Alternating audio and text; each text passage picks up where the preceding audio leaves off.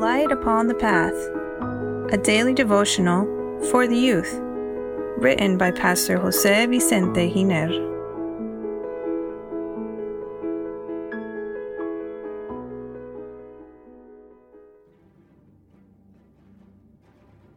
April 16, to fulfill the scriptures. Dear youth, there's a text in the Word of God that clearly shows the Savior's opinion concerning the bearing of arms. Jesus ordered his disciples to buy swords for themselves. Isn't this a very unusual request? When I sent you without money bag, knapsack, and sandals, did you lack anything? So they said, nothing. Then he said to them, but now, he who has a money bag, let him take it, and likewise a knapsack, and he who has no sword, let him sell his garment and buy one. Luke chapter 22 verses 35 and 36. What did the Lord Jesus Christ mean to tell his disciples by ordering them to purchase a sword? The demand couldn't have had a defensive or offensive purpose, because it would contradict every teaching of Jesus. The fact that there were two swords in the group and Christ answered that they were enough should lead to another conclusion rather than the defensive. On the contrary, all disciples would have needed to be armed to defend themselves in the midst of so many soldiers.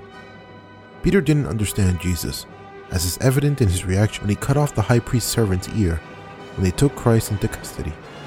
Jesus reprimanded Peter severely and told him that using a sword, which was a weapon, comes with a curse.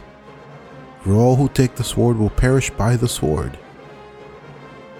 It is ruled out that Christ would order anyone to purchase a sword to use it.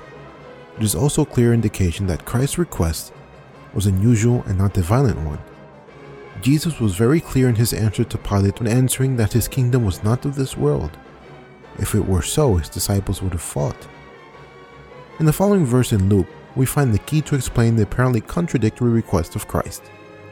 For I say unto you, that this which is written must still be accomplished in me. And he was numbered with the transgressors. For the things concerning me have an end. Luke chapter 22 verse 37. The prophecy cited by Christ is in Isaiah chapter 53 verse 12. And he was numbered with transgressors. For the simple fact of carrying a weapon, similar to a weapon on one's belt, the person was already considered by Christ to be an evildoer. How much more if they used it?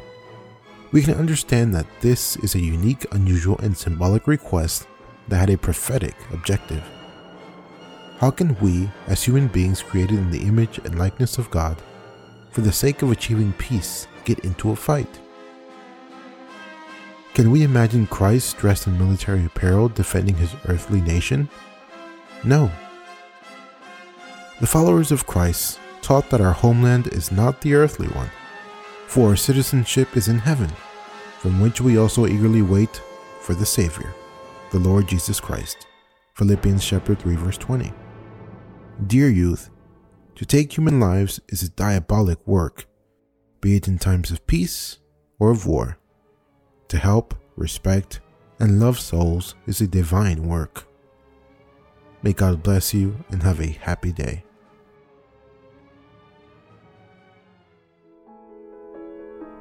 Please share this message that it may be a blessing to others as well.